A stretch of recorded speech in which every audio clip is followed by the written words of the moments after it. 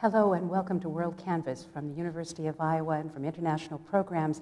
We're broadcasting tonight from the Senate Chamber of the Old Capitol Museum on the campus of the University of Iowa, and this is the first program in this year's season of WorldCanvass. Our topic tonight is the arts as vocabulary, and we have a wonderful group of guests that we'll welcome in just a moment here. I would like to take a moment, though, to thank our partners, not only international programs, but also the Pentacrest Museums, KRUI Radio, and the Hawkeye Network. On tonight's program, we'll be exploring ways in which the arts, both the performing and the creative arts, provide a vocabulary for self-expression and communication across barriers of all kinds. Our particular focus is the arts and human rights tonight, and I'm pleased to say that these folks on the left have put together an initiative that I think will be very interesting for anyone who has a chance to come see performing arts here on the campus of the University of Iowa in this upcoming year. Joining me on stage are Alan McVeigh, just to my left. Hi, Alan. He is the director of the UI Division of Performing Arts. John Manning is next to Alan. Hi, John. Thank you. John is an associate professor in the University of Iowa School of Music. And on the far end, we have Kelsey Kramer, who is a graduate student in the School of Music, and she's also a representative of the University of Iowa Center for Human Rights. So thank you for coming, Kelsey. This is a big topic, as we can all imagine, and what I'd like to really investigate throughout the 4 parts of this series is how the arts help us see things we haven't seen, or understand things we haven't understood, or maybe haven't really wanted to get too close to. How is it that art holds the power to challenge accepted beliefs and maybe even effect change? So we'll be trying to answer some of those questions throughout this full series, but I'd like to start with you, Alan, if I may, to just ask you how the arts got started here at the University of Iowa. Well, it's a good question. If you think back 100 years or so, the arts were barely present anywhere in American education, or really world education. They were present as history, or dramatic literature, or perhaps study of music academically, but they didn't exist. And you sort of ask yourself, why not? They were obviously important, and it's hard to know exactly why not, except that changing an institution like a university is a little like trying to guide a battleship. It just takes a long time. People know what they know, and they're not sure about other things. And I think the arts are sometimes, they're mysterious. They don't have clear outcomes necessarily. They are meant to ask questions rather than give answers. And they're not the forte of the people who were in the universities at that time. So Iowa, like most places at that time, had some arts, but they weren't in the curriculum. For example, in theater, there were clubs, and quite a number of clubs, 7 or 8 clubs that did plays and musicals and sketches and that sort of thing. In music, there were what they called affiliated lessons, where the university didn't collect tuition, but rather the money went directly to people who offered instruments or even voice, but they weren't for credit. In art, there was an odd thing where people were asked to, I think, do a little hand drawing as a part of a course, but that was about it. And in writing, there was no creative writing at that time. Now, part of what I want to say here is that institutions, like political institutions, are made and changed by people. It seems like, well, the University of Iowa has developed such and such a thing, and it has, and you have to give credit to the whole institution for that. But the fact is that there were individual people who brought these things about. And one of the first ones here was a dean of the graduate college named Carl Seashore. And he believed that writing was an important thing for people to learn, and not just writing a little poem, which is what some of them were doing. And so he not only brought into the curriculum, he actually made it a degree-granting program, which was one of the very first degree-granting programs in the arts anywhere in the world. Meanwhile, in theater, they hired a man named E.C. Mabey, and Mr. Mabey came, and his job was to do something with these 7 clubs and to teach speech. Speech was understood to be an important thing to do. So, but after 1 year here, he said, this is not it at all. We're going to make a department. We're going to make a department of speech and ultimately of drama. And he did. He pulled those clubs together. He made some classes. And he started what became an amazing department that at one time included speech, theater, radio, film, eventually television, communication studies, communication disorders. All those were in one place. Not only that, he branched out and created nationally what became American, Theater Institution. I forgot exactly what it is. Worked with the Federal Theater. So he was an amazing man. Meanwhile, in music, they hired P.G. Clapp, and he came in and he started with 8 people, and now it's 58 people, in a little building that had a few rooms. And he built up a department in art, and Ab and others know more about this than I do, but they had a man named Charles Cumming who came in and then began to bring professional artists, active artists here to campus, including Grant Wood, and he created what eventually became the School of Art and Art History, one of the very first institutions that pulled together art and art history. And in creative writing, Mr. Seashore started it, and of course, Mr. Engel created the world's greatest creative writing program ever. These things didn't happen quickly, they didn't happen easily, but people joined in, they supported them, and it came to be. To end this little history lesson, the 2008 flood damaged so many buildings and these departments, and the university didn't have to say what it said. They could have said, we'll rebuild these things in a much more modest way, because in fact, the buildings, though we're getting a lot of money from FEMA, there's not nearly enough money from FEMA to do what we need to do. And so President Mason and the provost at the time and everybody since then has committed themselves to something pretty astonishing, which is not only to rebuild the arts, but to make them really better than ever. It was quite a journey, and one that I'm very proud to be a part of. Yeah, yeah. Oh, I'm so happy that you could give us a little walkthrough, because this has been an amazing century of arts involvement here on campus, and it leads us into what I want to ask you about specifically, John, because I know that you discussed with Alan this project called SOAR, Series on Arts and Rights, to see whether there was a way to discuss, I shouldn't say so much discuss, but to sort of present human rights questions or issues to the public here during a year of performance in music and theater and dance and so on. Was there a way to do that within the division? So why was this something you wanted to do? Well, I was inspired by the Center for Human Rights, and Kelsey had a lot to do with that. There was a Martin Luther King Day of Service 2 years ago where I attended a seminar, a workshop on human rights in the curriculum. Just out of curiosity and human interest, I had the day off. So I went and I was fascinated, I was enthralled, I was inspired, but I kept thinking, but why am I here? Well, how can I use this? I'm a professor of music, and I'm a performer on tuba, and I play in a brass quintet, and I thought, well, maybe there's a way we can use this as a theme for either a concert or a recording. Or eventually I thought maybe some kind of series, maybe a year-long theme that would kind of go throughout some of the many performances that go on in the division. And suggested it to someone, and Alan has a lot of inspiring programs and vision for our division, and suggested that, I originally suggested, well, how about the School of Music?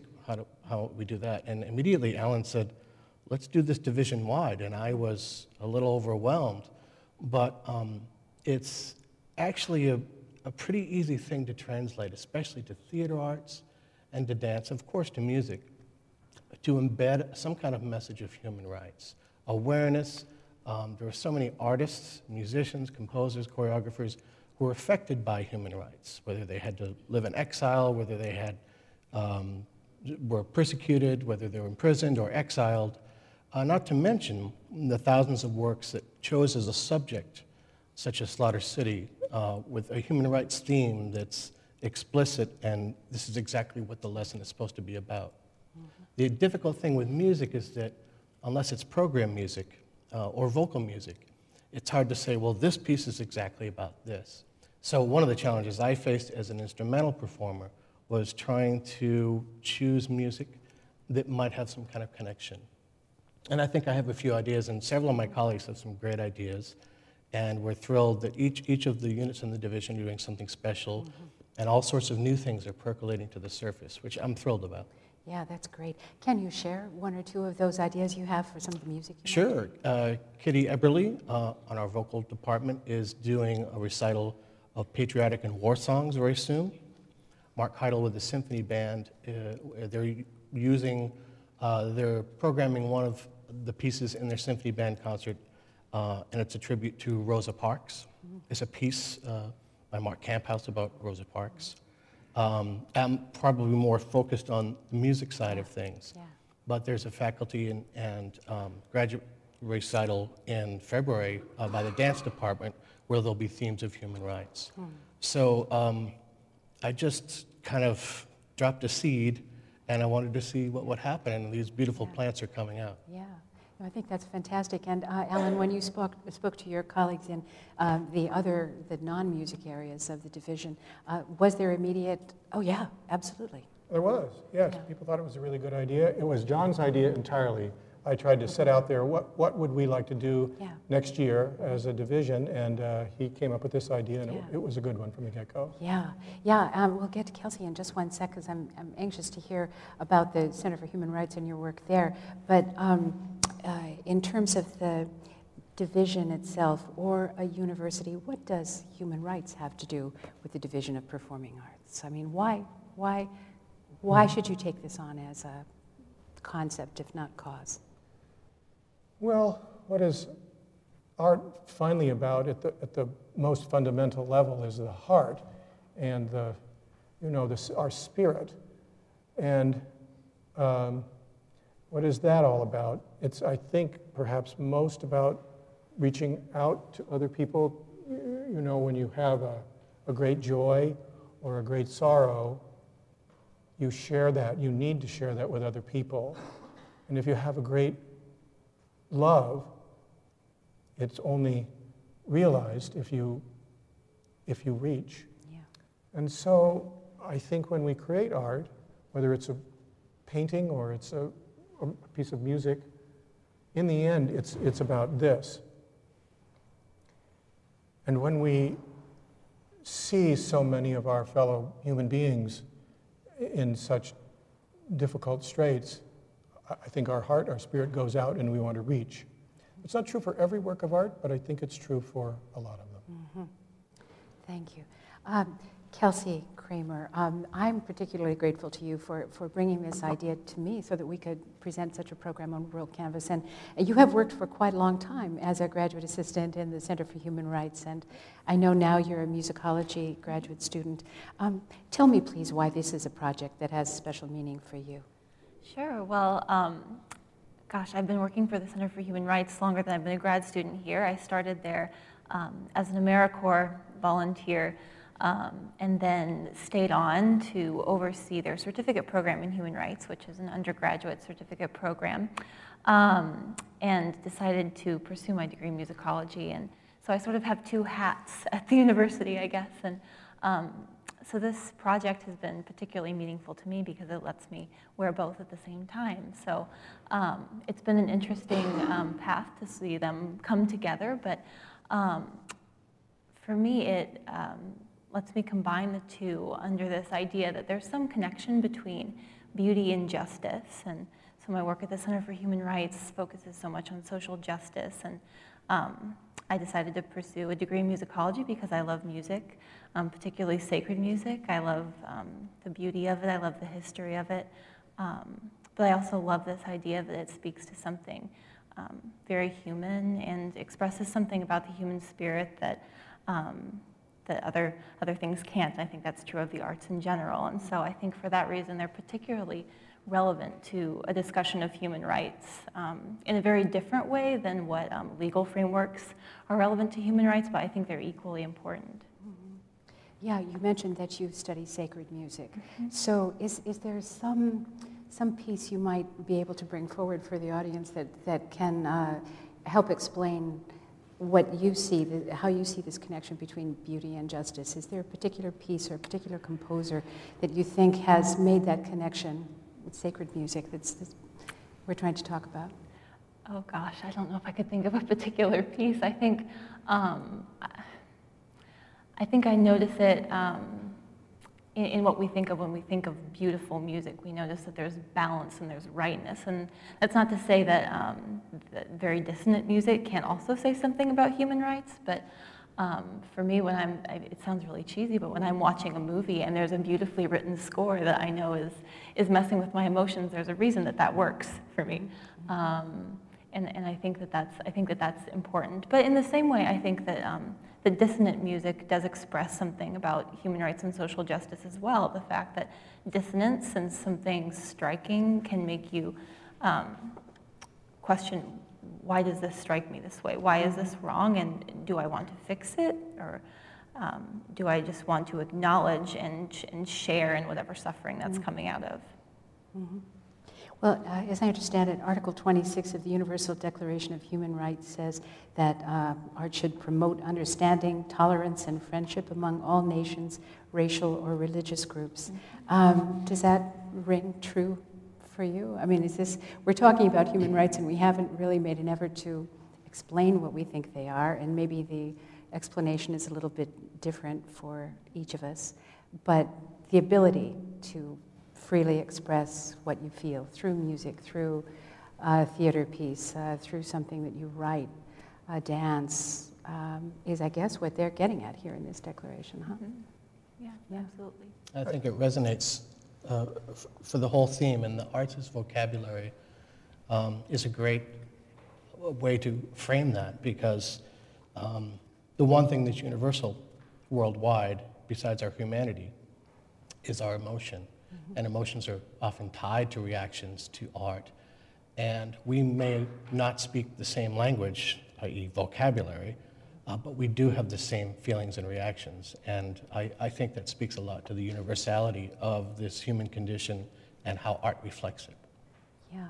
Well, I think a little later in the segment, in this program, we may have some discussion about this whole business where a massive event in world history, some cataclysmic, horrible thing that is too much really even for words, can sometimes be brought to a level of understanding that an individual person can, if you think of something like Sophie's Choice, such a terrible, unimaginable situation, the Holocaust, but when you see one or two people's journeys through something so terrible, individuals can identify in a way that is sometimes hard to do, I think, through political discussion or through reading dense texts. Sometimes it's a song, or it's a moment on screen, or it's an uttered phrase on the stage. And you're all artists.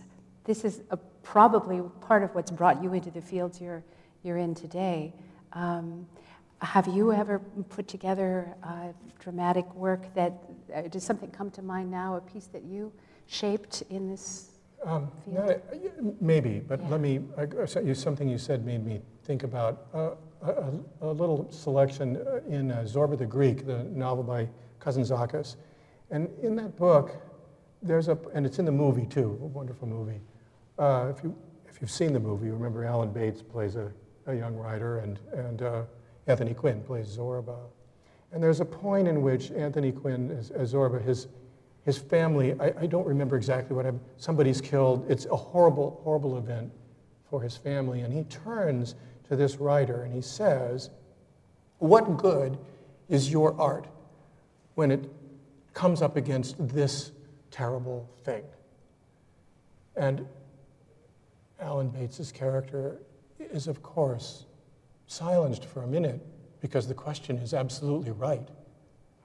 And all he can say is, in art, we learn that others have felt what we have felt. Mm-hmm. And we're not alone. Mm-hmm. Yeah. Yeah. Well said. Well said. So we should be looking for programs throughout the performing arts this year that will have a tie to human rights. And should we expect that there'll be discussions given in conjunction with some of these pieces? Do you know whether there'll be? Some will be very informal. Yeah. Some will be centered around it, and some it will just be a peripheral theme, maybe mentioned in the program notes. Yeah. Kelsey might have a link to some of the other events that might have a tie into discussion and panels and seminars. Yeah, it's always amazing to see how much is going on at the university that connects with this idea of human rights and social justice that we can connect to. And as the Center for Human Rights, we sort of try to watch for those and approach those people and say, have you thought about this connection? And it's always amazing to see how that exists, and people don't always know. So we're doing similar things with the School of Music and the other divisions, the other schools in the Division of Performing Arts as well. So yeah. That's great. And the Center for Human Rights has a new home in the College of Law. Yes, we do. And so moving forward with, I know, a lot of new energy, and that's great. Yes, we're very excited. Yeah, it's great. Well, I would like to say thank you very much for opening our program. Alan McVeigh, John Manning, and Kelsey Kramer, thank you so much. And I wish you all kinds of good fortune with this SOAR project. And hopefully it won't just be this one year. Hopefully this kicks off something that's much more permanent in all of our minds as we look to the future. So for just now, I would like to say thank you, and that's the end of the first portion of this series on the arts as vocabulary. We are going to have 3 more programs on this topic, so I hope you can join us for all of those. I'm Joan Kerr, and this is WorldCanvass from International Programs at the University of Iowa. Thank you very much for watching, and we'll see you next time.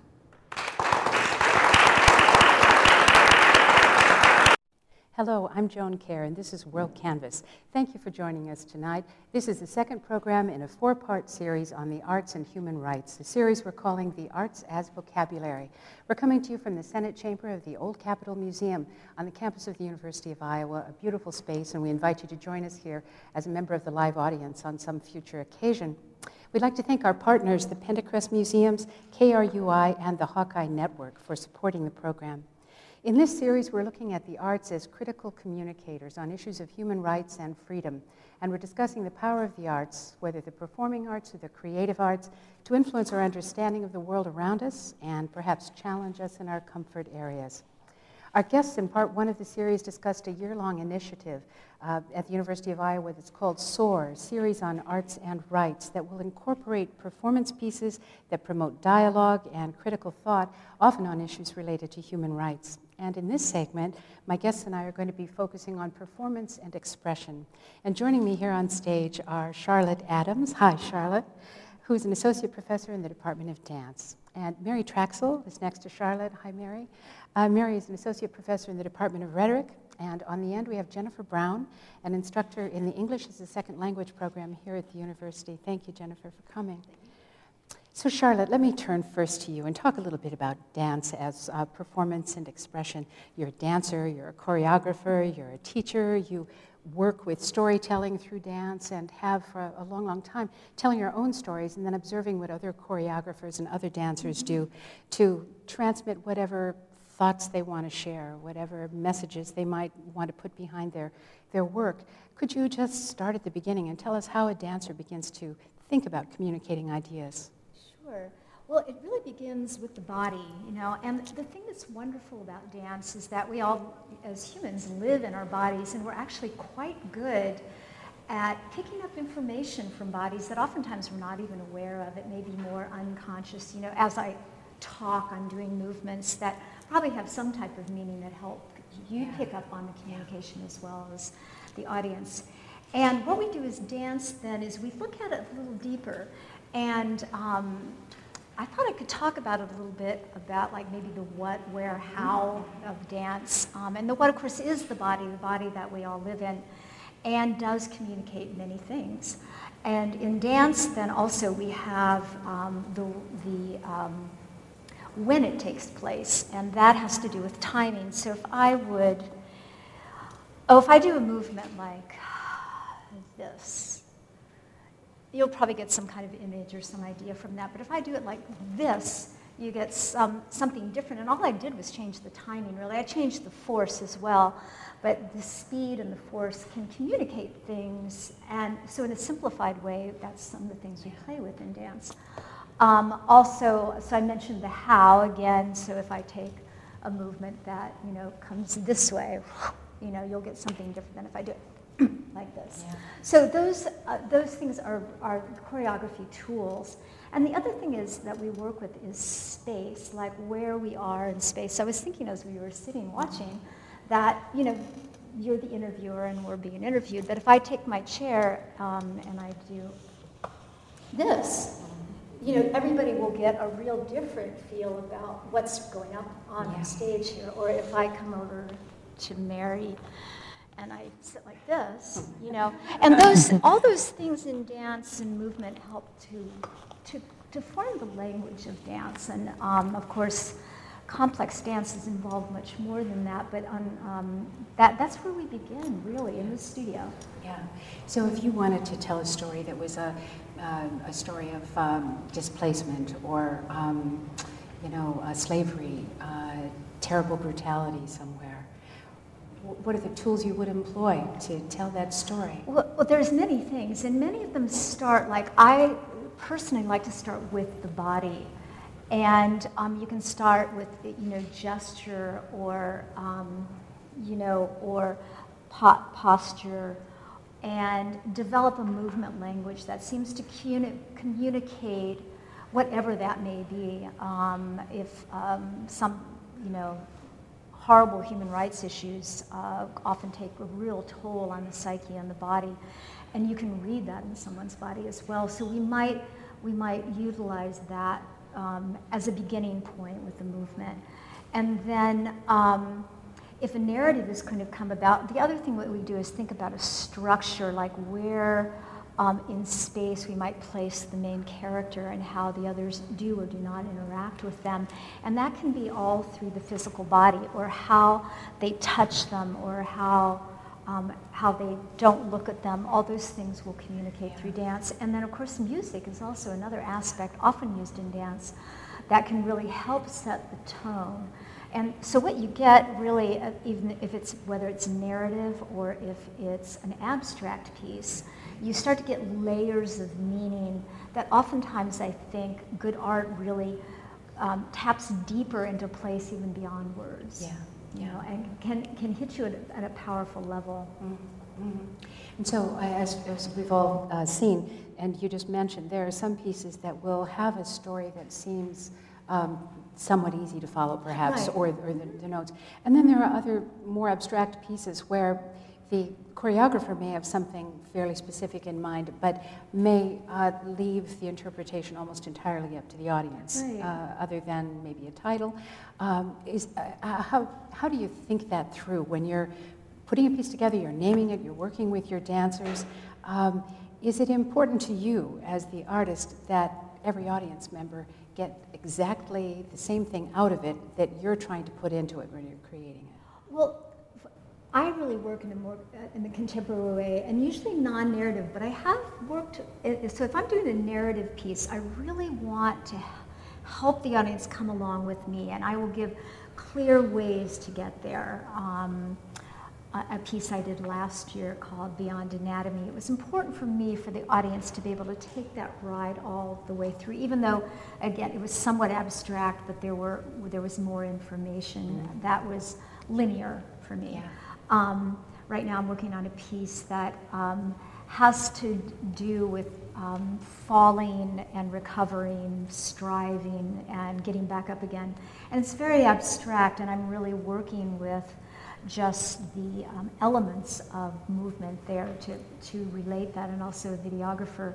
And in that I hope that that the layers of meaning will come through, and audiences can really relate to it and get, take from it what they can. Like one dancer told me in my initial showing that it really almost made her feel sick to her stomach because of the video, and then also the hard driving dancing and the striving, the struggle. Mm-hmm. And I hadn't really even thought that, and so I think that's the other beautiful thing about dance or abstract art can do that often too, where we respond to it on different levels from our own experience. Mm-hmm. Well, then, just one other thing quickly. Dance is obviously a human reality in whatever culture. It seems that people have movements that are natural to their own environments, and things that we might not even necessarily think of as dance, but they are maybe ritual movements or whatever that mean something to the people there. Absolutely. How much of that, outside of our own U.S. culture, do you bring into something you might create? You know, almost everything that I see, I think all artists do bring those into their work. Visual art really impacts the way I work oftentimes. I love to use writing and writing tools with dancers and for myself too. And then the moment I'm exposed to a new form of dance and take it into my body, it's residing there and it can come out in the most surprising ways. Yeah. So, and that's what's great about working with a variety of dancers as well, because they bring their experience from different countries, from different backgrounds. From, Yeah. You know. And do you take feedback from your dancers when you've got the main piece laid out, but you're refining it, you're working on it? If the dancers, I suppose if there's a movement they're having a bad time with, then you would try to address that. But in terms of the interpretation of something you're doing, do your dancers ever feel that they can give you that kind of feedback? Oh, yes. You know, a newer way of working, or not so new anymore, but is really having the dancers as collaborative partners. And I will, you know, sometimes I'm in the studio and I actually am not really sure what I've created. And so I'll ask them, well, how did that feel? Is there another way we might do this to get at this thing that we're talking about? And I feel that they feel very willing to contribute to that, and then often help me see, so that I can step forward and, you know, and see what is it I really am doing, or what we're all doing together. Yeah. No, that's great. And so some of the dance performances this year will have a human rights theme to them. Absolutely. By specific design. Right. Yeah. Presently, just the beginning stages of a project involving water is something I'm working on with colleague Jennifer Kale. Yeah. But that'll be a bit in the future, maybe Great. the next year or so. Yeah. Yeah. Wonderful. So that's Charlotte Adams. Thank you, Charlotte. And now I'd like to talk to Mary Traxel and Jennifer Brown a little bit about some projects you are working on and have been involved with for a very long time at the Oakdale Correctional Facility, part of the Department of Corrections here in Iowa. It's, I think, a medical classification center, but there are inside folks, I believe is the way we refer to them, and there are community members who cooperate on a community choir, and you two lead writing classes for some of the insiders at Oakdale. So could we talk first about the choir? I know you've both been involved as community members with the choir for many, many years. Could you tell us when it started, how it started, and why, really? Mary, I'll go to you first. I believe it's 5 years that the choir has been in existence. It was started by Mary Cohen from the Department of Music and Education. And this has been a research interest of hers, as well as a human rights interest, bringing arts into prisons. So Jen and I were both charter members of the IMCC choir. I believe we call it the IMCC Community Choir. And it's composed of community members as well as inside singers. So we call ourselves outside singers and inside singers. And we rehearse once a week. We put on performances for other inmates, as well as a separate performance for community members, family members of the inside singers and the outside singers. Sometimes we have university people there, Iowa politicians. Yeah. So the idea behind this is simply to bring a coherent structure of something artistic, something beyond the prison experience to the lives of these inside singers?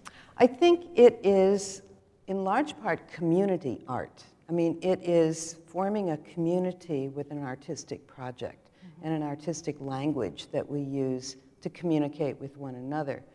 I wasn't aware until I became a member of the choir how important the arts are inside of prisons. Because it really is a freedom issue. Because the arts provide them with a way of escape. I remember one time when we were rehearsing a song that was written by one of the inside singers, and I was walking my dog through my neighborhood one morning, and I was singing. I was humming this song that had been written by somebody in prison, and my neighbor heard me and said, "Oh, that's a nice song." And I was thinking, you know, this guy is in prison, and yet, you know, the language of his heart is out in the world. And that has happened with, you know, people using music from the prison in performances, outside of the prison, wedding ceremonies, funerals. Wow, wow. And what has your experience been like, Jen, as part of the choir? My first experience walking in, originally I was not sure exactly how it was going to work. I'd never been inside a prison before. And I walked in the door to the testing room, which is what we use for our practices. And I thought, they're Iowans.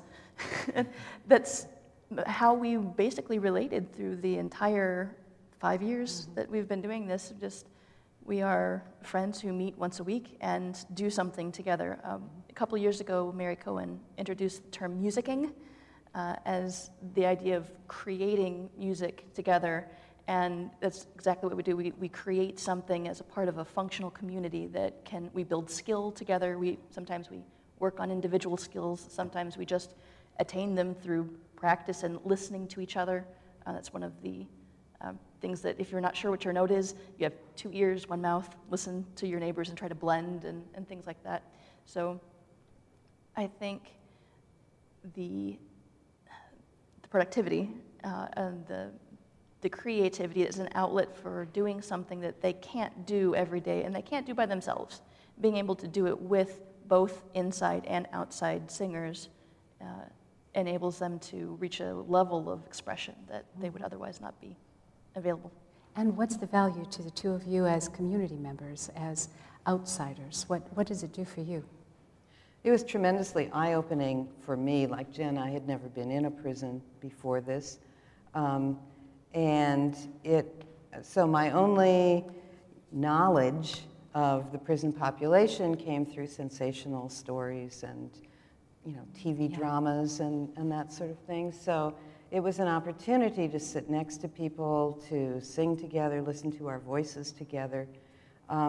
Mary Cohen, from the very beginning, wanted there to be a writing component to the choir.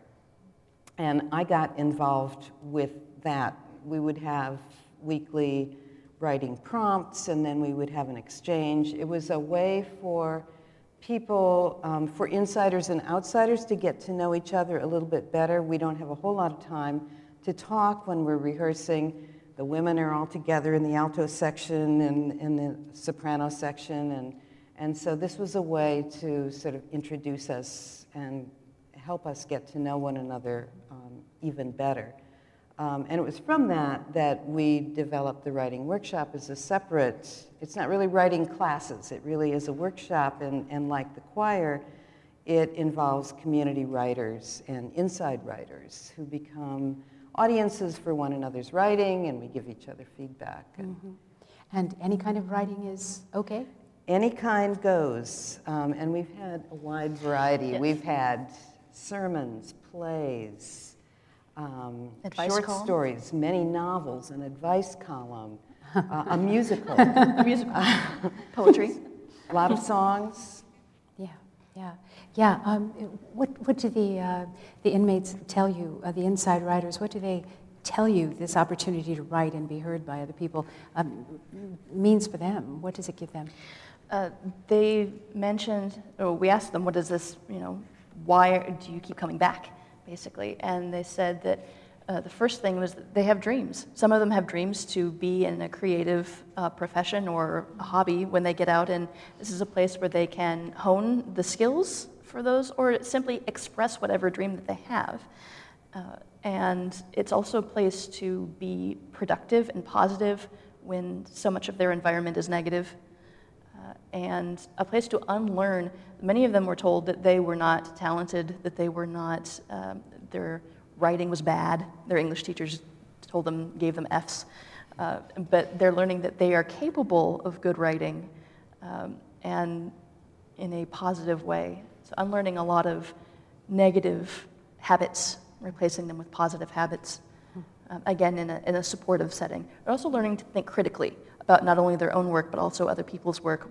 The format that we use is everybody has a couple of pages of whatever it is that they're bringing, and they read it, and then we go around the circle, first to the left and then to the right, and give feedback. And you know, when people first start it, they're usually, I liked it, with that'll pass, is a phrase that we hear a lot sometimes. But after they get into the rhythm of it and they hear how the other inside guys respond as well, they start to bring unique perspectives. And it's always great when somebody starts commenting for the first time.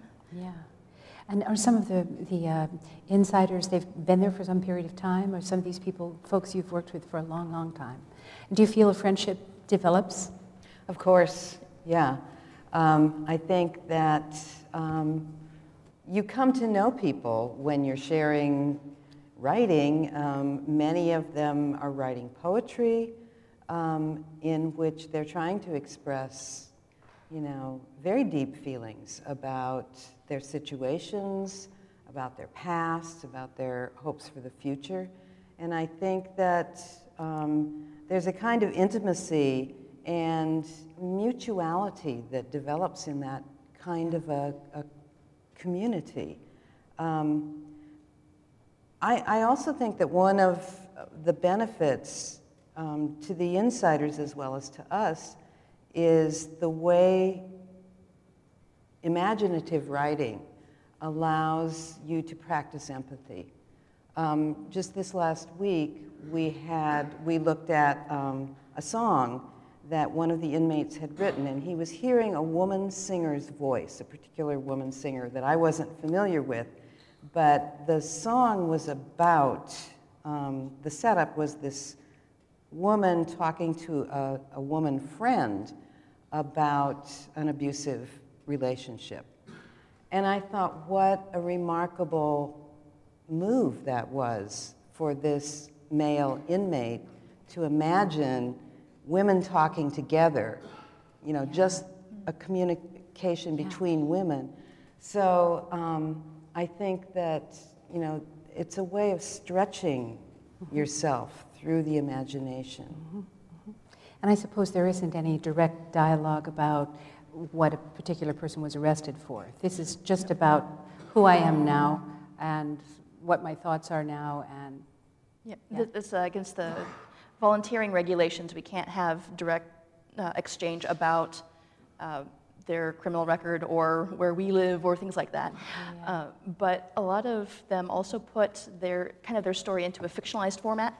So they'll write a fictional story about this other guy and put elements of their own life into it, which is a time-honored method of immortalizing your experiences to put into a myth, basically. And I think that it's wonderful that they're discovering that themselves and they can put it to such good use. And I think we also contribute writing. And when we all put ourselves out there, there is a level of trust that is reached, and when they leave, it's kind of awful.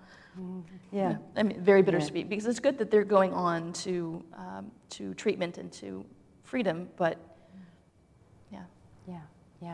Wow, I wish we could talk a little longer about all of this, but I want to say a big thank you to Charlotte Adams from the Department of Dance, Mary Traxel, thank you to you, and thank you, Jen Brown, for sharing with us what you do, and so many other people do with the Oakdale Insiders. And I understand that it is possible, if someone hearing this program is interested in getting involved, it is possible to perhaps help teach or sing in the choir and make yourself known. Absolutely, yeah.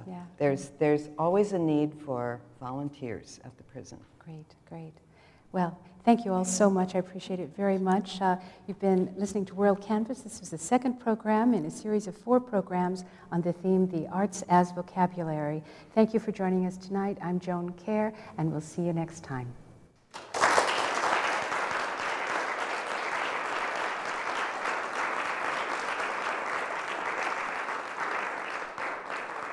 Hello, I'm Joan Kerr, and this is WorldCanvass. Thank you for joining us for tonight's program. You are listening to the third part of a 4-part series on arts and human rights we're calling The Arts as Vocabulary. So thank you for joining us for this program. We are coming to you from the Senate Chamber of the Old Capitol Museum on the campus of the University of Iowa. And we want to say thank you first to our partners, the Penncrest Museums, the Hawkeye Network, and also KRUI Radio. We're discussing the power of the arts, whether the performing arts or the creative arts, to influence our understanding of the world around us, and maybe to challenge us a little bit in our comfort zones, particularly where human rights are concerned. A little earlier, we heard about a year-long initiative in the Division of Performing Arts that's a collaboration with the UI Center for Human Rights on human rights and the arts and the interaction between the two. In the second segment, we talked a little bit about performance and expression, exploring dance, communal music, and reflective writing. And in this program, we want to look at some of the ways in which human rights issues are addressed through literature, through visual communication, and through film. So joining me on stage are Zayar Lin, a Burmese poet and a member of the 2013 IWP, or International Writing Program, here at the University of Iowa. Thank you for coming, Zayar. Hello. And next to him is Ab Gradama, who's a professor in the School of Art and Art History. Hi, Ab. Thank you. Joe. And Nathan Platt is our third guest for this segment. He's an assistant professor in the School of Music. A pleasure to have you here, Nathan. Thanks. Thank you, Joe. You're welcome. The arts can help us, or maybe even force us, to see things we may not have been able to see, or may think we don't want to have to be confronted with. They can show us new ways to look at life's complexities. They can raise a call for freedom that neither politicians nor military rulers can silence. I'd like to begin the conversation with Zayar Lin, our poet just next to me here. As I mentioned, you are from Burma, from Myanmar, and you're living currently in Iowa City. And first of all, welcome. Yes, glad to have you here. Thank you. And you're the author of many, many poetry collections. I've translated many poets, Americans, East Europeans, Russians, Chinese. You also edit a quarterly called Poetry World. You're a teacher, very accomplished guy. And you live in a country that has had its share of political trouble. Yes, of course. Yeah, so could you just tell us a little bit about how that environment affects the writer you are? Well, our country, Burma, has gone through two successive military regimes which lasted for 50 years, started from 1962 to 1988. And then the next regime started from 1988 to 2011. So, you know, having lived under those 50 years of political repression and dictatorship, it has really hurt our literature in many ways. As a poet, you know, what the regime, what those two regimes have done is to restrict our poetic language, to restrict our expressions, to restrict the words we use. Now, for instance, at one time we were not allowed to use the phrase, the sun set, because the first military dictator's name was Ne Win in Burmese, which means bright sun. So the sun must not set in poetry. Oh, my God. And then we were not allowed to use words like poverty or military. And when Aung San Suu Kyi came onto the scene, we were not allowed to use the word rose in our poems because she always wore roses. And we were not allowed to use the word mother because, you know, a lot of people in our country consider Aung San Suu Kyi as the mother of democracy. So the word mother was banned. So coming through that kind of country, you know, when a word misused can put you in prison for 20 years, we had to self-censor ourselves. The next thing was, when we want to have our poems published, we would have to send our manuscript to the editor, and the editor would censor them again. And finally, the censor board would censor it, and if everything is okay, if there is no hint of danger to the regime, then it passes. If it is deemed that, you know, one word or one line is quite dangerous to the regime, then it is censored. Either, you know, you have one line which is inked out, or you can have the whole page ripped out the newspaper, and that is lucky. If you're unlucky, you go to jail. So under that kind of dictatorship, we had to think of new ways to pass through that censor board, you know. And one of the ways we came up was using allusions. So, you know, when we want to talk about the cruelty of this military regime, we talked about Gaddafi, how bad he is, and what Gaddafi is doing to the poor Libyans. And when we want to talk about the way the Burmese army was killing off the ethnic minorities, we use the illusion of the killing fields, of Cambodia, of the Khmer Rouge. So that was one way we could get our message across, not saying things directly, but alluding to others. And then another way was to use irony. So instead of writing about the poverty of the country, we would write about our personal poverties. We would say, oh, we are so useless, because whereas other people can make themselves get rich, we are so useless, we are so stupid that we can't make ourselves as wealthy as other people. It's just our fault. Okay, but then the rest of the readers, people who know that only a handful in our country are really rich, filthy rich, whereas the rest of us, we are just struggling every day on whatever we have. So that was another way, using irony, and of course as poetry we use a lot of reading between the lines. And one thing I came up with was the use of a list. Because the mainstream poetry at that time, by that time I was reading 1990s, early 2000s, it was very lyrical. It was a poem based on the poet's feeling, and there was the poet's self in the center, and the whole poem was built around the self. What I did was I destroyed it. Instead of having this lyric form, I chose a list form, in which there is only just one word in each line, so that it is like reading a list. But then there is no coherence, there's no narrative there, and there's no feelings there, there's no self there. So the censor board felt that this is not a poem, this is somebody playing with words. But within those lines, I slip in anti-government stuff, and of course people who read closely, they know that, they see at once. So that was another way we tried to get past the censorship board.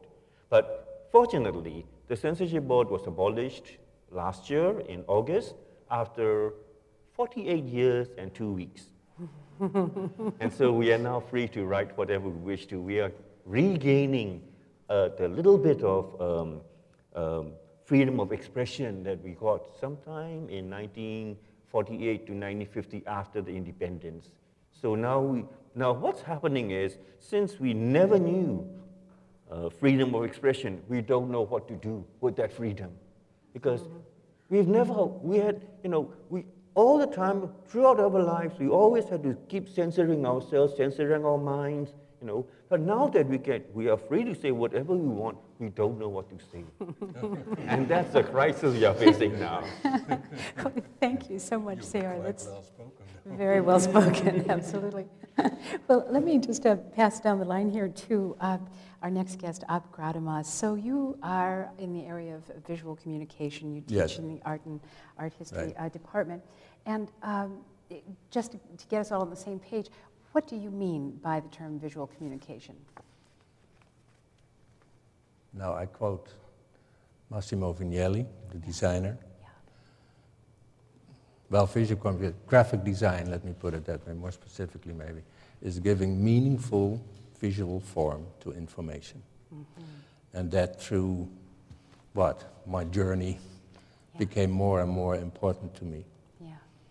Yeah. Now tell us about your journey a little bit. You're originally from the Netherlands. From the Netherlands. I had a studio with a partner and did a lot of design work for theaters, music, even a number of national postage stamps, so we were doing well. I was always watching on the TV documentaries and programs for volunteers working in Africa specifically. I always wanted to see elephants live, not in a zoo, that's one. Secondly, all the volunteers were always carpenters, doctors, engineers, irrigation specialists, agronomists, never a graphic designer. But then they asked me to go to Ghana and set up a visual communication unit as part of a large international agricultural project. I did that, and with my Ghanaians counterparts and people, I trained people in graphic design and photography and so forth, And we made some designs on the request from agronomists for the agricultural program for irrigation. And we did, or I told them to do the same things as I was always doing in the Netherlands. You could get away with anything. And there, in Ghana, not at all. So, obviously, there is literacy and a lack of literacy. 85% of the people around there were illiterate, verbally. And then I began to discover there's another kind of literacy, which is visual literacy. If we compare a formal education, like we all had with books and TV and magazines and so forth, none of that was there up in the north in Ghana. And I began to investigate and got more and more and more interested in that other side of graphic design as a tool for what?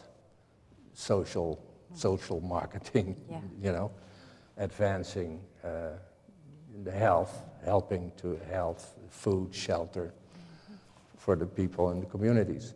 So that really got me, and it changed my life, because in Navrongo, Ghana, I met Professor Ashcroft here from the university, who was sent out by FAO, and started working together. And he said at some point, well, if you're interested, after you've gone back to the Netherlands, give me a call.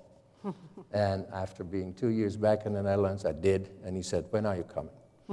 And my wife and I went and looked around, and I thought, oh my God, I'm going to study when I'm 40 years old. Yeah. I did. And through that study and through the connection with Joe Ashcroft, UNICEF asked me to come to Nigeria. And there I worked with an audience member there, Alan Brody, and worked on campaigns for immunization and for oral rehydration, and conducted workshops working with Nigerians, and designed stuff for use of health extension people and nurses and clinics and so forth. And I took that, well, no, I have that now with me. And teaching graphic design here at the School of Art, I make that part of it. Yeah. Because I think it's very important. And as class projects, for instance, with the graduate students, at the moment we are developing some sort of campaign for Doctors Without Borders. Oh, yeah. Awareness, creation of awareness and understanding of what they're doing. Yeah. Earlier we made posters for Amnesty International, not directly, but you know, fictitiously. I was involved, or we were involved, students and I, with Paris Académie des Beaux-Arts, Royal Academy of Design in The Hague, and us in creating disaster pictograms, we called them, to be used in those refugee places where people from different traditions, cultures, language, are all sitting there. Yeah. And so we made pictograms purely visual, without words, where the health clinic was, where to get their food, where the bathroom, and so forth and so forth. So, and they were all assembled and selected, sifted through, and a whole series was done and exposed, exhibited, I should say, and got a lot of press. And now I don't know what happened to it. Yeah. Yeah. So yeah, that really interests me. And personally, I worked with, as you know, Humanity Iowa. And for the American Friends Service Committee, I did with a partner a number of posters. No human being is illegal. And Yes. the last one was Keep the Flame Alive. And we did an image of Lady Liberty with her torch, but then it was rain on it, so the darkened sky. So, well, yeah. Yeah. What else? I could talk for hours, but you keep me on. Okay. No, but it sounds like it's a good blend, a very good blend of your own personal passions and something that you think is actually helping us communicate across cultures, across lines. Yeah. Yeah, thank you, Ab. I want to just slip over to you now, Nathan, if I may. And I know that all of us, I'm sure everyone here, watches films, has heard film scores, has been impressed or impacted in some way by some things we've heard in films. And of course, in particular relationship to human rights here, I thought I could ask you to tell us a little bit about how music in films is used to tell messages, some that many of us would think were positive and uplifting and so on, and sometimes not such a good message. Sure. Well, yes, and so you mentioned that most of us have seen films and we're attracted to it for a variety of different reasons. I think one of the things that is compelling about film is it's often an immersive experience of some kind, and so we're obviously getting the visuals and we're hearing, sometimes spatial, in a stereo-like setting, and we get this kind of experience in other forms, opera, theater, dance. It's possible for us to sort of have that moment where we're just sort of overwhelmed by the variety of messages that are coming to us simultaneously. The thing that is sort of exciting and you could say potentially dangerous about film is it is easily replicable and can be thousands of prints can be run off, they can be distributed around the world. And now in our digital age, when you can post a cat video to YouTube and it can be around the world in minutes, we're almost desensitized to that. But that is a tremendous, remarkable facet of the medium. And so it has been used for good and for ill, and discussion of censorship is certainly key when it comes to discussions of film, because when you think of when sort of the greatest numbers of people were going to movie theaters to see film in the 30s and 40s before the competition of television and some other formats. You also have these totalitarian regimes. You have the Hitler and the Nazis and Joseph Goebbels, who all had avid, actually quite genuine interest and love for film. And also were in some ways had an especially keen appreciation for what it could do in terms of swaying people to a particular idea or message. And so there's kind of that sort of dark side of it that I think is important, and I think it still influences the way people make films now, which is on the one hand this sort of capability to show people images from around the world, and craft a narrative and make people aware of situations that they would not otherwise be aware of.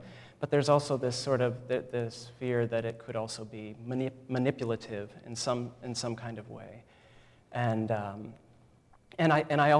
wouldn't want to sort of suggest that it's either propaganda or it's bearing witness. Oftentimes these two are sort of holding hands in uncomfortable and sometimes very interesting ways. I think recent example of some films that the director Laura Poitras has made, My Country, which is about the occupation of Iraq, and particularly the first free elections held in Iraq after the American occupation, and also The Oath, which is about Guantanamo Bay. I mean, she has picked really politically potentially incendiary topics, and she's trying to sort of for primarily an American audience, but certainly not exclusively American audience, have people think about these issues in ways that we don't get through the newspapers and through sort of television journalistic media. And so one of the things that she does is she focuses on individuals. In the one about Iraq, it is about a particular Sunni doctor who's running for a civil municipal office. It's about his family. There is no voiceover narration. Her sort of contribution to it is sort of very self-effacing. We really feel like we're just sort of watching them in the day-to-day sort of what is this experience like living in Baghdad while we're sort of preparing for this particular election, and just things as simple as not having power. And having to light the kitchen with kerosene lamps and things that we don't necessarily think about. Similarly, with the Guantanamo Bay, it's told sort of through the perspective of somebody who had been Osama bin Laden's bodyguard and had since then well, now he was raising a family, and he was still had very many, he was still, the thing that's so fascinating about the oath is he's such a complicated individual, and still is sort of, has certain sort of jihadist tendencies and beliefs. On the other hand, he has an adorable son, and he's most concerned about his family and their safety and their health, and he is sort of appalled by the what has happened with September 11th and what has happened in the aftermath of that. And so, again, her sort of take on that is to sort of step aside and let the visuals do that, and that is a means of communication that we could say leaves more space for the imagination of the viewer to sort of interact and come away with their own conclusions. Mm-hmm. We could also say that by her sort of holding back, she's also being even more sort of careful in how she's stitching it together, because we are not hearing her voice. We're not sort of seeing necessarily in a sort of explicit way how she's thinking about it. But yeah, please. You said something very interesting, that the audience can make up its own mind and interpret. Yeah. Fine. Yeah. But in graphic design, again, what you're trying to accomplish is to inform people, to educate people, to create awareness, understanding of issues, and then, especially in the situations in Nigeria and Lesotho and Suriname, where I was, you can't get away with that. People should not be interpreting things in a wrong manner. You have to make sure they understand exactly what you mean. Yeah. And if they don't, then you go back to the drafting table, and you do group discussions. You find out, and you go again, and you go until you're sure people understand exactly what this is. Yes. Because the objective is, of course, that they will hopefully adopt a practice like going to the clinic to have their kids immunized. If they don't understand it, or they misunderstand it, you haven't done enough, or you didn't do it right. So, yes. And self-expression in art, yes, absolutely. And that we can, on a personal basis, interpret things differently. I may understand a poem by you differently than you perhaps intended to, but okay, I do with that what I feel like. But, you know, the other side is, and if you're sorry, see, you can. Often graphic design is seen as not really art. It's not fine art.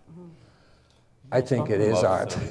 Talking about this misinterpretation, I had one poem censored. Actually, it was a poem dedicated to Valentine's Day. And, you know, in that poem, there were lots of roses. But it happened that, you know, the Aung San Suu Kyi was going to give a speech somewhere on that particular day. So the censorship thought that I was, you know, I had written a poem of dedication to the lady, so it was censored. So, you know, this interpretation can go in different ways. I wish we had so much more time. I apologize for breaking this good conversation off, but we'll move on to our next segment and then follow up. But I do want to say thank you, Zayar Lin. It's so nice to have you here from Burma, and good luck with your work and with the future of your country. And so good to see you, Gradama from Graphic Design in the Art Department, and from School of Music, Nathan Platt. Thank you so much. Much to talk about. And we hope to have you all here again. I'm Joan Kerr. This is WorldCanvass. You've been listening to the third part in a 4-part series on the arts as vocabulary. And we're coming to you from Iowa City in the Senate Chamber of the Old Capitol Museum.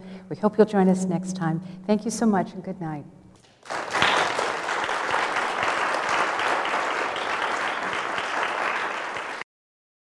Hello, I'm Joan Kerr, and this is WorldCanvass from International Programs at the University of Iowa. Good to have you with us. This is the 4th program in a 4-part series called The Arts as Vocabulary. And we have some wonderful guests tonight who are going to talk a little bit about arts and human rights, and we'll get to them in just one second. But first I want to say thank you to our partners for this program, the Pentacrest Museums, the Hawkeye Network, and KRUI Radio. We're coming to you from the Senate Chamber of the Old Capitol Museum in Iowa City on the Central Campus, and you're invited to join us anytime you're interested in coming to see one of these programs done live. On tonight's program, We're going to be exploring ways in which the arts, both performing arts and creative arts, provide a vocabulary for self-expression, communication, and education in times of conflict, in periods of conscious reconciliation, and when trying to make sense out of a troubled past. In previous episodes, our guests have discussed a year-long initiative at the University of Iowa called SOAR, Series on Arts and Rights. And we've also discussed performance and expression by exploring dance, communal music, and reflective writing.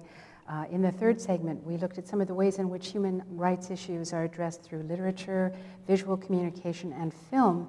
And our particular focus in this section is the arts as an actor on the world stage. Joining me, just to my left, are Jovana Davidovic, assistant professor here at the University of Iowa in the Department of Philosophy.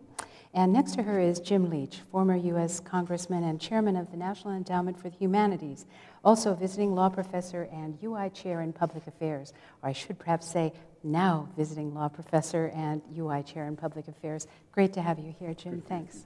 Thank you.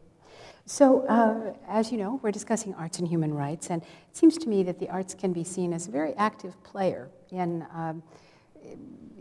politics, in cultural transfer around the world, and so on, but particularly important perhaps in times where either there's a difficult past people are trying to move on from, or where conflict is currently an issue. It seems to me there are plays that are written, there's music that's done, there are protests that involve various kinds of artistic expression. And I know that you kind of study this area in your work in philosophy, Jovana. Could you just tell us how you approach this topic? So yeah, I mean, one of the sort of essential elements of transitional justice, so justice that deals with going from a state of conflict to a state of peace, has really to do with restorative justice and reconciliation, so trying to somehow reach some sort of sustainable peace, right? And a big part of that is restoring people's self-respect, allowing victims to be heard, and building up a narrative, and a particular type of a narrative. And we can commonly think of sort of a narrative that's built up in a legal system where we're really interested in facts and trying to establish a case. And then there's a narrative that's built as a part of a reconciliation or a restorative process. And that's a narrative that has so many more functions and forms. That's a narrative that has to do with closure for the victims. It has to do with portraying to the lesser perpetrators, for example, the horrors they have committed in an attempt to then reintroduce them into the society. It has a feature of just establishing a historical record as well that's separate from the legal record, right? That's much more richer. And when we do that, it seems pretty essential, and just as a matter of fact, people turn to arts, people turn to music, people turn to film, people turn to plays, to poetry, of course. And I mean, we can come up with hundreds of examples where this takes place. And I think a big part of the reason for that is because arts is a great translator. So in that way, we don't need to have every single victim tell their story. We can have a story told that in many ways translates all of our experiences. And without art, that would be an extremely difficult thing to do. So while I, for one, find legal remedies really important for transitional process, we will never reach sustainable peace after conflict without the restorative process and without the reconciliatory process. And both of those just necessarily depend on various forms of expression and, of course, arts. All of these forms of expressing yourself. Well, so can you give an example from recent history of an occasion where collecting the narratives has really made a difference? Well, I mean, you can think of either collecting the narratives through a sort of a truth and reconciliation process, and in that sense, you can think of the South African Truth and Reconciliation Commission. But then you can also think about, and this is definitely not recent, but you can think of expressions of horror of war. The first thing that came to mind, which is not recent at all, but it's Picasso's Guernica, right? I mean, that's universal language, right? And as cliche as that may sound, art as a universal language, that is universal language, and allows many of us, not only in different societies, but now through history, to understand and feel somehow related to empathize with the Spanish Civil War, right? Or another form of discussing the same exact war is Neruda wrote a couple of pieces of poetry that express the horror of the Spanish Civil War. And so those are two great examples, I think, of, in this one case, poetry, in the other case, visual art, that are trying to attempt to translate, to tell us something about what happened in the Spanish Civil War. And I'm sure that we have students on campus that might not have the history, but might be able to understand in a meaningful way some of the elements of that. So it really is about education, in a way. It is absolutely about education. I mean, if you think about human rights implementation, we always think about things like coercion and intervention and sanctions, but that is, both as a matter of fact and as a matter of normativity, something that we should turn to very rarely. In fact, we have many, many other forms of implementation of human rights. We have domestic contestation and engagement. We have external adaptation, where the country next to you changes their behavior. We have assistance. We have inducement, diplomatic or economic. And all of these essentially depend on education. But this is not the sort of education that's going to take place in a college environment, in part because who you're trying to educate is not, there's not people who are always in a college environment. So this education needs to be swift, it needs to be broad, and it needs to be sort of education that motivates people to do something, right? And I mean, what a better way than, to see a movie? I mean, I can't even think of how many people I know who have changed their actions one way or another after watching some sort of documentary on a particular issue that was moving to them. Or listening to, U2's Sunday Bloody Sunday, right? Or something like that, right?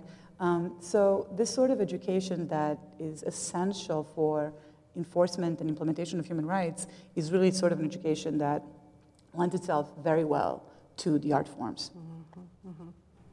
Well, thank you, Giovanna. Jim, you have spent a large part of your life as an elected official, and then these last few years you've been running a really important agency, the National Endowment for the Humanities.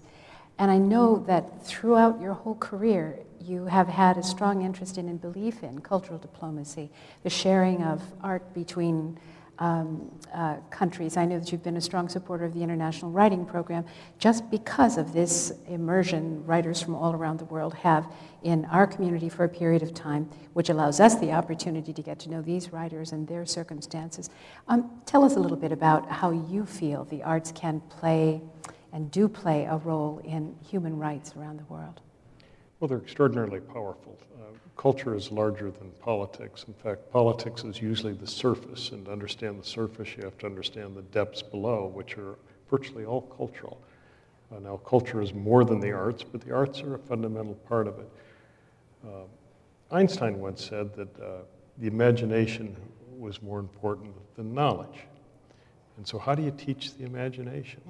And really, you don't say imagination is this. I mean, you get it by osmosis. And the great osmosis is really, more than anything, the arts. In terms of art appreciation, art making, really kind of stimulate the imagination. And they're also great reflections of freedom of the mind. Now, having said that, what is the tie to citizenship? The judgments of societies. And it's a really integral tie, because if a people internally can respect the various cultures within a society, they can work together better. A people externally, if you can respect another culture, you have a much higher percentage chance that you can resolve inevitable differences easier. And let's say you have a conflict with another society. If you can respect aspects of the culture that are positive, it's a lot easier to come together afterwards. Now, if you take America, in the 20th century, we were confronted with two extraordinarily profound ideologies of hate, communism and fascism. And how do you make contrast as a people? I mean, if you take fascism, and you take a book like Mein Kampf, it's got to be understood. But you contrast this with, let's say, paintings by George Grosz, who caricatured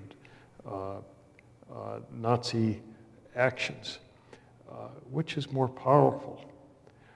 If you take communism, I mean, you've got the Communist Manifesto, but which is a greater reflection of freedom, the Communist Manifesto or jazz? or abstract expressionism, which reflect a people in a greater way.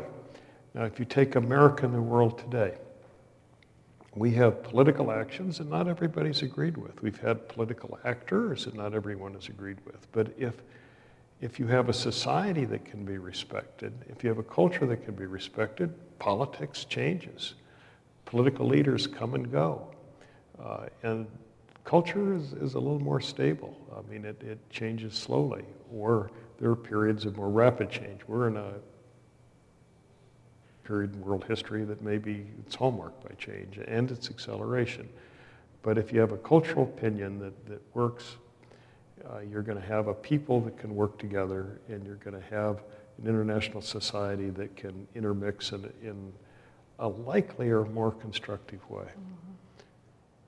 Do you think that Americans, do you think we have a strong understanding of human rights, of human rights issues around the world? Well, it's a mixed bag. We stand for individual rights. That's what the Declaration of Independence is all about. We are the first society that was created under what in effect are a philosophy of rights of the individual. Now, we didn't define the individual initially very well. We talked about rights that belong to property-owning males, and so it took a while to include females. We had rights that applied to people of a single skin color, and it took a while to expand that. But basically, we're an individual rights-oriented society, and sometimes we have to be clear that we reflect this in our own actions. But if we kind of intrude in other societies, there are periods that it can be very helpful, and there are also periods that can be counterproductive. And so you have to have judgments that apply on how you go about it. For example, we have a debate right now on the concept of American exceptionalism. And I think all Americans understand that there are exceptional aspects of our history and values. By the same token, every society has exceptional elements. And what does exceptionalism mean? Does it mean we can ignore international law and hope that others follow it? Or does it mean that we will try to be a barometer of the best values that we conceivably can? And so we have to be cautious about what things mean, as well as the fact that they implicitly, to some degree, exist. But now, as far as Americans and human rights, we still have problems of our own. And human rights are partly about the aspect of rights, but they're also about simple respect of one individual towards another. And here, let me talk about the power of literature for a moment. I mean, there's a hackneyed phrase about one should learn to live in the shoes of someone else. And as hackneyed as it is, it's a very profound thought. What is the best way to live in someone else's shoes? Certainly one can travel and live in another culture, but not many people can do that. Certainly history is important to know, but if you think about a novel, and let's say it's a novel about another society, well, you put your shoes in the protagonist. I mean, and a novel becomes a travelogue. It also becomes a study of human nature and the human condition. And what is more powerful? If you take in American history, we had one novel of seminal importance in the 19th century, matched by none. And we had a movement of what was called abolitionism, which means ending slavery based on principles. And people advocated abolition. But nothing was more effective than a novel by a 4'11" woman named Harriet Beecher Stowe, who wrote Uncle Tom's Cabin. And it was all about putting oneself in somebody else's shoes. And in, I think it was 1862, she was invited to the White House by this very tall president. And Abraham Lincoln greeted her at the door, reportedly with the comment, "So, you are the little lady that started this great war." I mean, what an extraordinary thought. This was a novel that affected history. And frankly, the abolitionist is symbolized by spirits that she generated, led Lincoln as much as he led the abolitionists. In fact, possibly more so. Literature is just powerful, as are visual images. And today, Ivana mentioned movies. I mean, movies are a form of art that talk about the human condition. They're also about action, and they're kind of novels in color. And they are powerful. Yeah. When you speak to your students in philosophy department about issues related to, well, you have to tell me how you would address something like human rights within your philosophy classes, but I know that you work on Well, I actually teach conflict. philosophy of human rights. Okay, so you're speaking to your group of students for the first time, and you try to introduce this concept to them. How do you do that? Well, I mean, that's exactly what philosophy of human rights does. I mean, we spend the whole semester trying to figure out what human rights are. Yeah. So what I do the first class, and what I do every single class after that, is explain why that matters so much. Because we throw around the notion of human rights left and right, right? And, you know, there's certain things we know about human rights that are very important. Things like that they have some sort of a oomph, you know? They lead us to think that we have certain obligations. We as individuals, we as a society, we as a state, and we as an international community. But the interesting question is why? And when we answer the question of how come we have those human rights, we also need to answer the question of what gets on the list. I mean, not everything gets on the list. There are things that are rights, which are not properly speaking human rights. And then don't necessarily carry that sort of a oomph, that sort of normative power, as we like to say. So then the project of philosophy of human rights is trying to figure out exactly what human rights are, what gets on the list, how come they lead us to feel like we have, rightly lead us to feel like we have certain obligations to discharge, obligations towards our fellow citizens and people in other countries. And that's exactly what we do. We do that, and we study things like children's rights and women's rights and rights to basic necessities and all these individual rights, but only after we have answered or attempted to answer the question of what in fact are human rights. Yeah. Well, if we think of human rights in regard to Syria now, obviously a big national debate on what should be done. Many people in the country feel something should be done, but an argument about whether some sort of physical intervention is the thing to do or some other kind of sanction being applied. So when we decide that there's a human rights violation or there appears to be something terrible going on and there's a national mood to do something, this is, of course, when our elected officials have to figure out how to speak for us and to make a decision. And I know that you have faced decisions like that when you've been in Congress. And in fact, you were on another program some years ago just after voting against the war resolution before the Iraq War. And we seem to be in sort of a paralyzed state in many respects now in national political life. How would you imagine that your former colleagues as congressmen and senators are thinking through this whole question of what we as Americans need to do in regard to a situation like the one happening now in Syria? Well, I think there's consensus that a horrific act has occurred. There's also an increasing recognition that one can do counterproductive things. And one aspect of international relations relates to the rule of law and how it should be perceived. And we do have conventions about chemical weapons, and so that's a serious likely violation that's occurred by what's a certain violation that's occurred by one side or the other, most probably the government of Syria. On the other hand,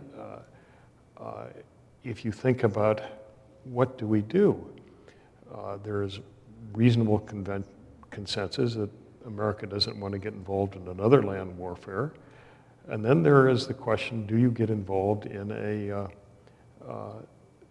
quote, surgical strike that isn't too much or too little? That's really hard to define, and it's also very hard to believe it would be productive, in my judgment. Now, other people feel otherwise, and clearly it was put on the table, and just as clearly, we watched a president of the United States who put it on the table reflect certain self-doubt. And are now in this unusual situation that a Russian leader who has been less than helpful in many aspects of international affairs, has set forth an approach that is very helpful to cause the United States to reconsider. And I personally think it's a reconsideration that was overdue. And now we have news that possibly it's going to be followed with some progress in the country of Iran, which would be helpful. But these are all great questions which only time will evolve to allow a grander look at history. But I personally would be very doubtful of intervention at this time. Jovana, what is your background? Before you came to our philosophy department here, were you? Well, I was a bit of a nomad. I'm originally from Yugoslavia.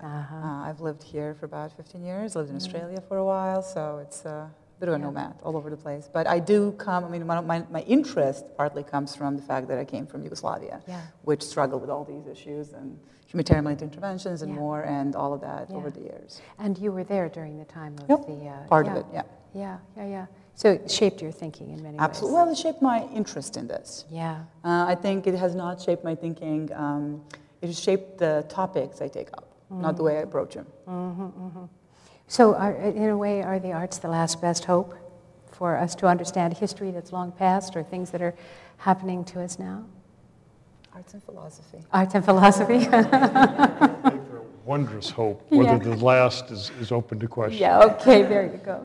Well, gosh, thank you both so much for talking with us this afternoon, and I really appreciate it. Jovana Davidovic and Jim Leach, thank you very much. And that's the end of this series on the arts as vocabulary. This is World Canvas. I'm Joan Kerr. Thank you so much for being with us for this series, and we hope you'll join us next time when the topic will be the rise of Chinese public opinion. So thank you very much, and we'll see you next time. Good night.